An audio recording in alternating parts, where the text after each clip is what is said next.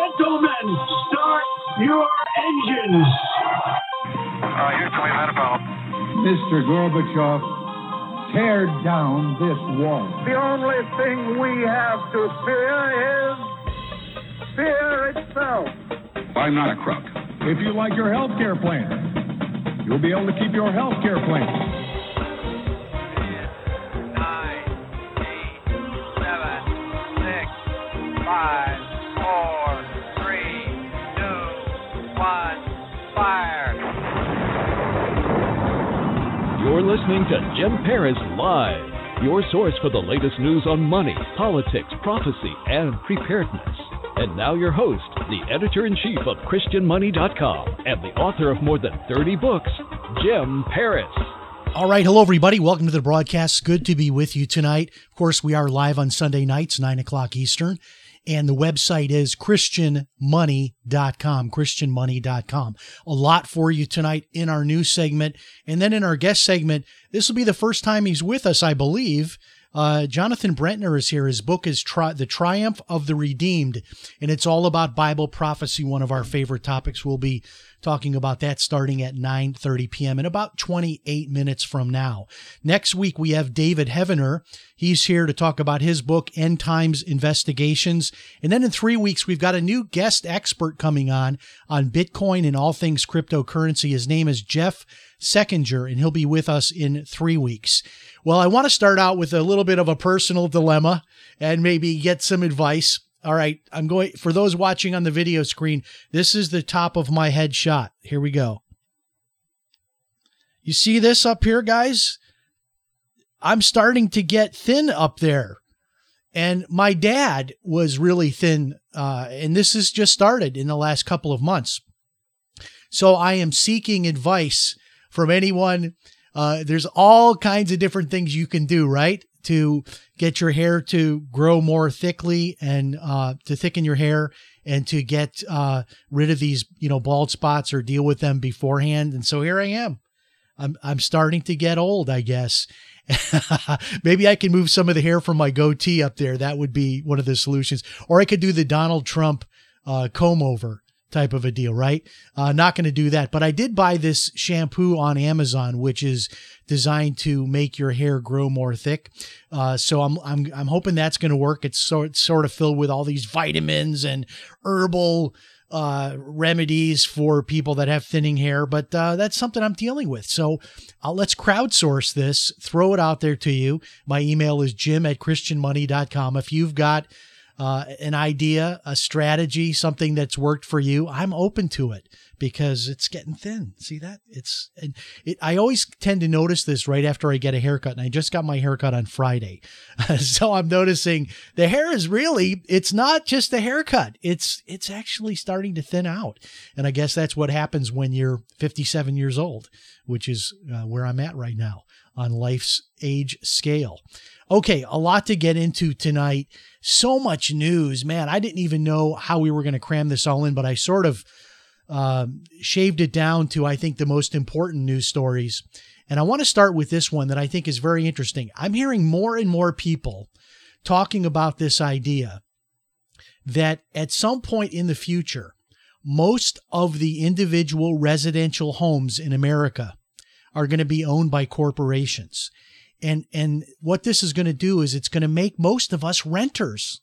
Can you imagine in America where most people didn't own homes, that the homes were owned by corporations, and then most people ended up being renters of those homes? So you go into a typical American neighborhood and you look at, all the homes there, and most of the homes would not be owned by people, the individuals, but owned by corporations that would rent them out. Wouldn't that really change things in the American landscape? Well, some people are predicting that is what is happening very slowly. And this started happening after the crash in 2008. A lot of corporations, very smart, that they did this. They started moving money out of the stock market and literally buying up thousands and thousands of homes that were in foreclosure. So this is already afoot. This is already happening, that the corporations are starting to buy these single family homes. I happen to know someone that what they do for their business is they're hired by corporations to go out and do repairs and fix, plumbing issues in corporately owned rental homes. And this is becoming a very big business, the business of the maintenance and care of these homes. And this one friend of mine, her and her husband, that's what they do. That's what their business is, taking care of homes that are owned by big corporations. And this is becoming more and more of a thing. I think it would be a tragedy, honestly. I just think about the street that I grew up on in the southwest suburbs of Chicago. And everybody on our street, I think with maybe the exception of one or two houses, we might have had one or two rentals, but everybody owned the house. Your family owned the house. And I was born, raised in the same house until I went off to college, which was really fortunate. I know a lot of people didn't have that benefit, but I did. And that was the case with most of my friends growing up. There wasn't a lot of turnover in our neighborhood. Most people that were, born and lived in that neighborhood lived there all the way until they went off on their own as an adult. And that's what it was with me. But can you imagine in America where you go into a typical neighborhood and all of the homes are owned, or most of them are owned by corporations? And we're really at a weird spot right now in the real estate market. And I don't know what's going to happen next. I can make an argument for higher prices because with inflation, you're going to have upward pressure on things that are inflation sensitive, like gold, like real estate. Those are the typical things that go up during times of high inflation. And that has been what has been happening. But then there's also this other argument, which is there a bubble to burst in the real estate market? Could we actually be reaching a pinnacle where we're going to see maybe the bubble burst? And I think maybe the answer is both. I think there are bubbles in places like San Francisco, really the whole state of California, which is losing population, the state of Illinois, which is losing population, New York City, which is losing population. These are areas that, notwithstanding the loss of their population, the net loss of population, their real estate markets have still continued to go up. Those to me seem like obvious bubbles, but the entire country, probably not a bubble. And especially these areas where you've got increases in population, like Texas and Florida in particular. The house that I live in, I was out in the street this afternoon chatting with some neighbors, and we were all talking and laughing about how much our houses are worth, talking about we should sell our houses, but those conversations are always followed up with, but where would we live? Where would we move to? Because everywhere around here, we've got these incredibly high prices. So my house, we were fortunate to purchase this in 2010 for $125,000. So this is a 2,300 square foot home, 4 bedrooms, 2 baths, $125,000, bought it out of foreclosure in 2010. And right now it is worth more than $400,000. It seems impossible that these prices can be sustained. But then again, when you look at what happened with California, and if you can make that logical leap that Florida is really the next California, then who knows? I mean, maybe this $400,000 current value on my house, maybe this is still going to be a cheap price compared to where it's going to be in 5 years. I mean, could it be $1 million in 5 years? Maybe. It could be. I mean, that's the kind of thing that happened in California. And when you have this, what's going on in my neighborhood, which is really crazy. So I live in a neighborhood where there were a bunch of empty lots, and it was kind of nice because you'd have all this space between houses, and it was almost like each house had a couple of empty lots next to it. So you had like these green belts that were sort of dividers between the houses. And now almost all of the lots are being built on. There must be, I'm guessing in my circle here, there's about 400 houses. And there must be right now under construction at least 12 or 15 houses. And there must be at least another 10 lots being cleared and prepped for construction. And this is what's happening in Florida. It is just absolutely going crazy. So where does real estate go from here? I think it's going to be regional. I think you're going to have Texas doing well, Florida doing well. I think you've got these areas that are clearly going to be bubbles you can't defy gravity forever. When you've got a net loss of population, these areas like New York, Illinois, New Jersey, California, it's just going to have to, those prices are going to have to come down. I don't see them as being sustainable. This was a story I saw that I thought was fascinating. A New York pension fund, get this, is being prevented from selling $300 million in stocks that they own on the Moscow Stock Exchange. So this is kind of, Russia fighting back, putting a stick in our eye, freezing stocks, not letting us sell stocks. Our corporate, pension funds and so forth are not being allowed to sell stocks on their exchanges. And you got to wonder, I know these pension funds, some of them have billions of dollars in them. So 300 million could be just a tiny, tiny fraction of 1% of what their holdings are. And you know that these funds typically have to be diversified. But why would they have money in Moscow?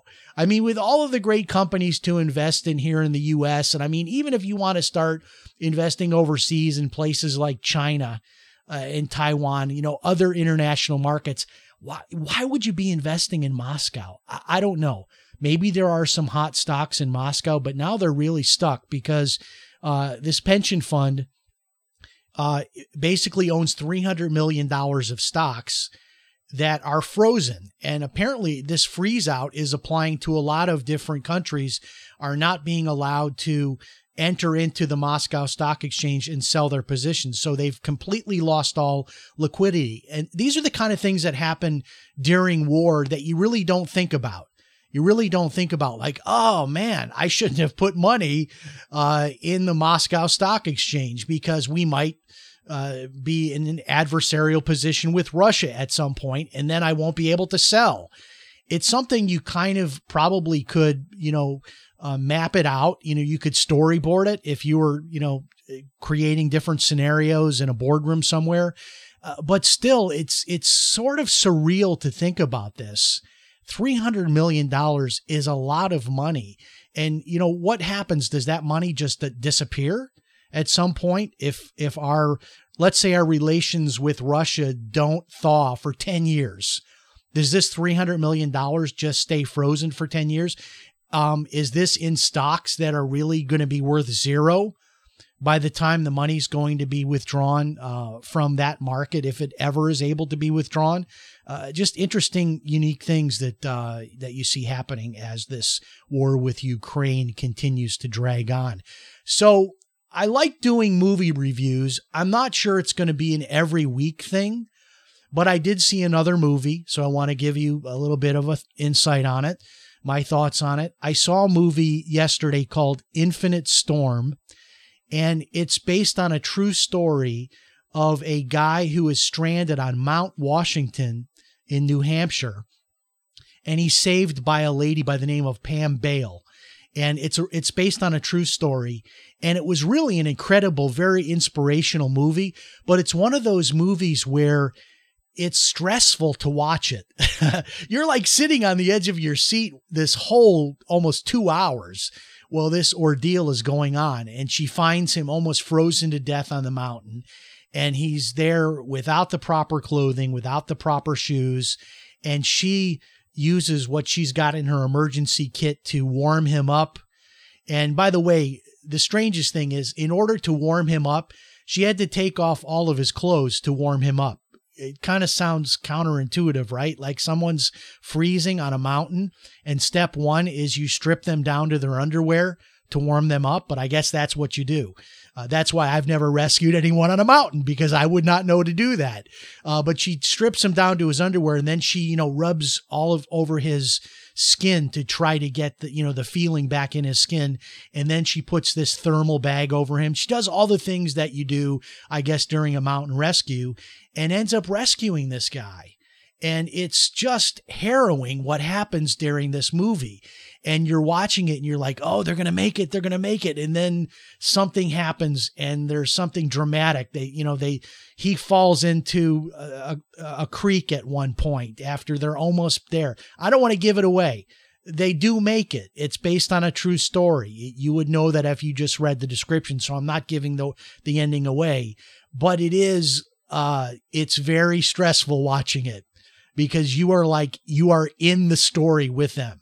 And it's great on the big screen. The only thing that I would say that I was a little bit disappointed in is that it wasn't actually filmed on Mount Washington. And you can tell because the mountains that they show you in the movie, it's like, okay, we don't have mountains like that on the East Coast of the U.S. Clearly, this was a European filming location. And I was disappointed only because my daughter lives right at the base of Mount Washington, and I have been around Mount Washington quite a few times over the last 2 or 3 years. I was recently up on the top of Mount Washington the last time I visited her in October. So I was kind of looking forward to maybe seeing some of that scenery of some of those little businesses around the base of Mount Washington, and then actually seeing Mount Washington, only to learn that, nope, Hollywood strikes again. This is happening more and more, where you go to see a movie based on the location that you expect that it's going to be filmed at, and it's not. Probably the best example of that is the TV series Ozark, which is actually not filmed in the Ozarks. It's filmed in Atlanta, which is kind of like the Ozarks, but it's not the Ozarks. But you're finding this to be more and more the case. But Infinite Storm, I would definitely recommend it. And it is one that you want to see on the big screen, because the cinematography is just breathtaking. And it's the kind of cinematography that you're going to want to see on the big screen.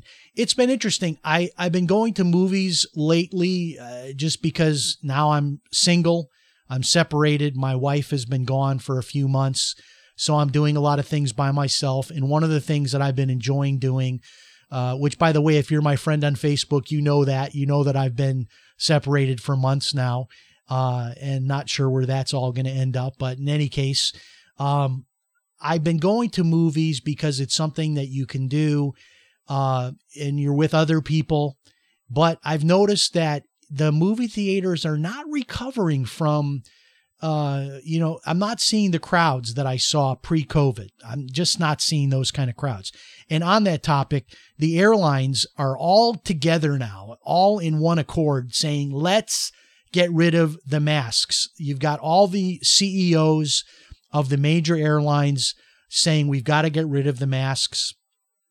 And it looks like it's probably going to happen. And I can tell you there would be no better news for the travel industry than to get rid of these ridiculous masks. The masks are gone everywhere else. Why are they still required on buses and on planes and inside airports? It makes no sense. It really doesn't. It really never did. And when you look at what the airlines have done to purify the air inside the aircraft, it is the cleanest air you're going to breathe probably anywhere when you're on an airplane, especially with all the upgrades they've done since COVID. And I'll tell you what, there are a lot of people that will not fly because of the masks. And I have flown with the mask requirement. I will do it, but I have decided to travel less.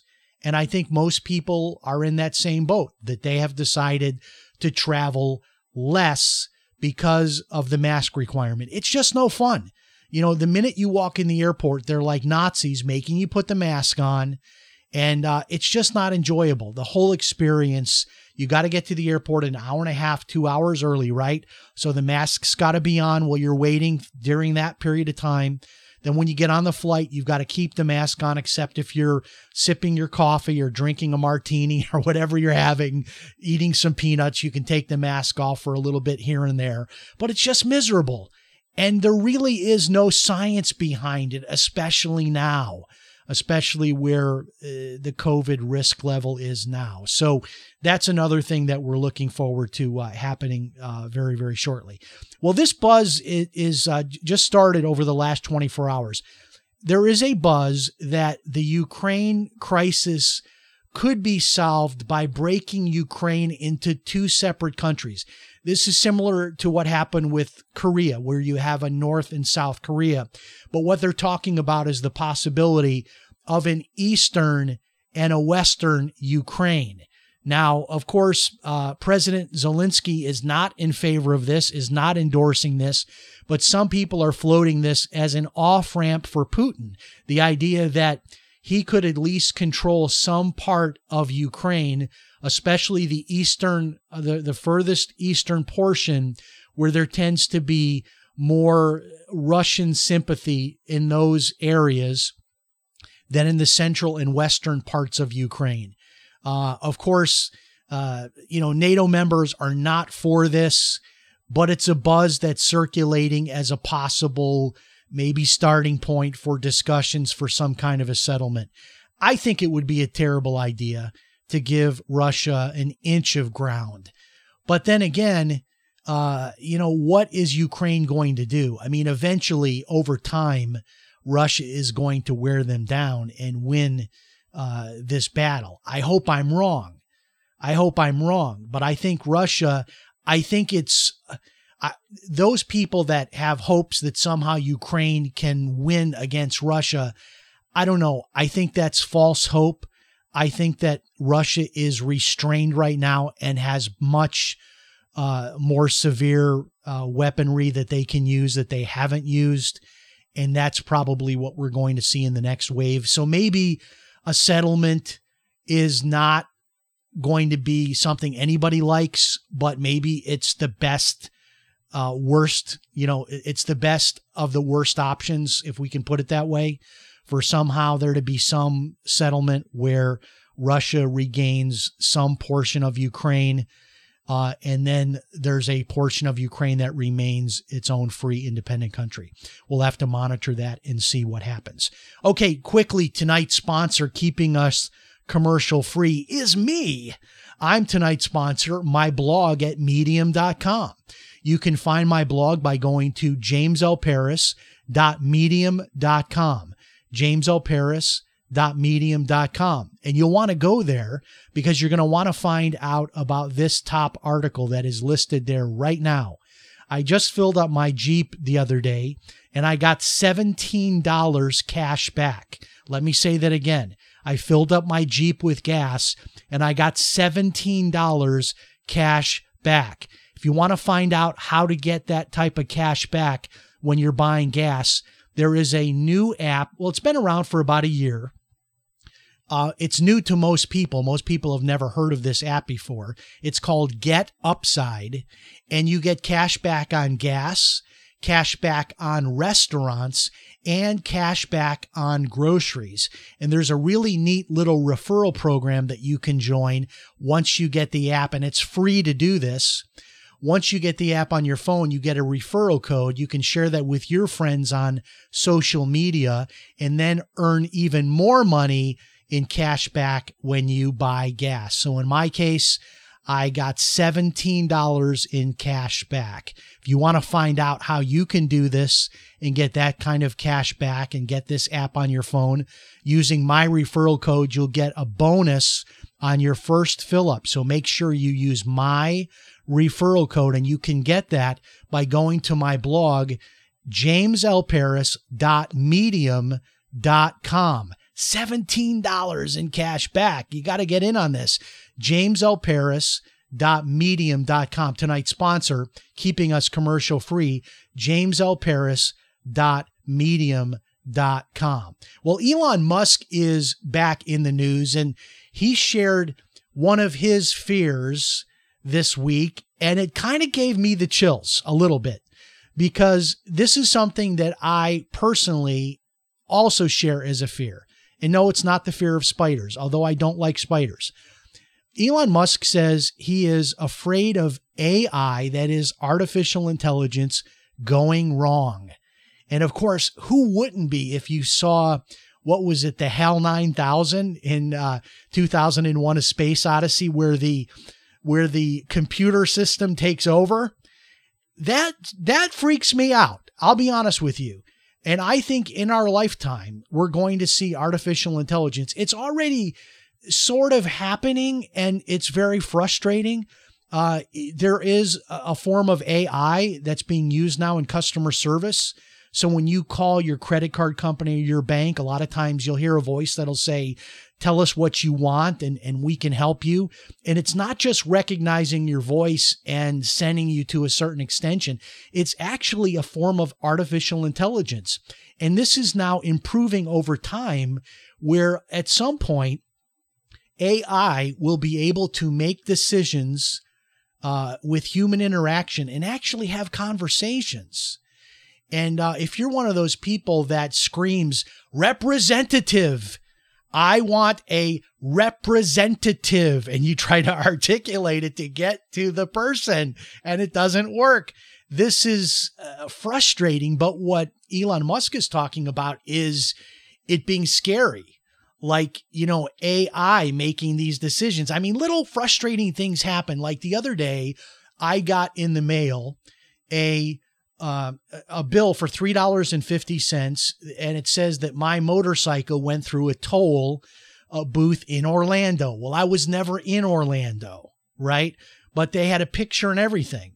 Well, I challenged it, and a week later it came back that they had the wrong motorcycle. It wasn't me. That the camera had an error. It imaged the license plate incorrectly as me, and it all got worked out. But imagine a world where the computer would say, nope, I saw your motorcycle in Orlando and you owe the $3.50.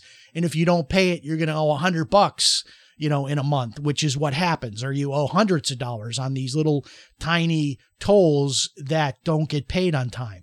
But this is what Elon Musk's fear is. And I have to say, I'm with him on this. I am really paranoid about AI. And I think in my lifetime, I'm 57 years old. So by the time I'm an old man, 20 years from now, 30 years from now, we could be literally arguing with computers. And they could be in charge. They could be telling us what to do. And that could really be scary. All right. If you're following cryptocurrency, good news for those owning Bitcoin. Bitcoin right at $47,000 tonight. At a 3-month high. So, Bitcoin has come down from the highs where it's been in, the 65,000 and higher level, but we're back up to a 3-month high. And we're going to have a Bitcoin expert with us coming up in 3 weeks. We've got Jeff Seckinger. He is an expert on cryptocurrency, also involved with hedge funds and cryptocurrency. So we'll be asking him all about that. But that's good to see Bitcoin making a comeback. Florida's jobless rate drops to 3.3%, which is really ridiculous. I mean, what this basically means is if you are in Florida and you can fog up a mirror, there are jobs for you. And there are tons of jobs for people in Florida. And you can write your own ticket pretty much in Florida right now. 3.3%, which is basically zero unemployment here in Florida. And we'll close it out with this. 2 more stories I guess we've got time to squeeze in. If you think your Big Mac or Whopper is unhealthy, it may not be the sandwich that is the problem. People are warning now, experts are warning about the wrappers on fast food, that wrappers have toxicity in them. The wrappers on your food, the boxes and the paper that your food is wrapped in, may be more unhealthy for you, it turns out, than the food itself. Wow, who knew? And then we'll close it out with this. Arizona is now offering that you can get your driver's license right on your iPhone or your Android. So you don't get a physical driver's license anymore. It's just going to be on your phone. How cool would that be? I've often wondered why that isn't the case, right? With your insurance information, with your driver's license, all of that stuff that you would need if the police pull you over, that you couldn't just press a button on your phone and all of it is right there. And maybe even through wireless connectivity, there couldn't be a transfer of that data right to the police officer's computer. I mean, wouldn't that be cool? That's probably the next thing that's going to happen. But look for this to probably happen in other states. The big problem is authentication and people counterfeiting driver's licenses. So there would have to be something in this technology, there probably is, that makes it more than just a picture of a driver's license. It must have some kind of encryption that makes it authentic more than just a picture. All right, we'll take a 1-minute break. We'll refire the open. We'll be back with our special guest. Here is his book. I'll hold it up on the video stream. The Triumph of the Redeemed. Jonathan Brentner is here for the first time. We'll be back in 1 minute. Stand by.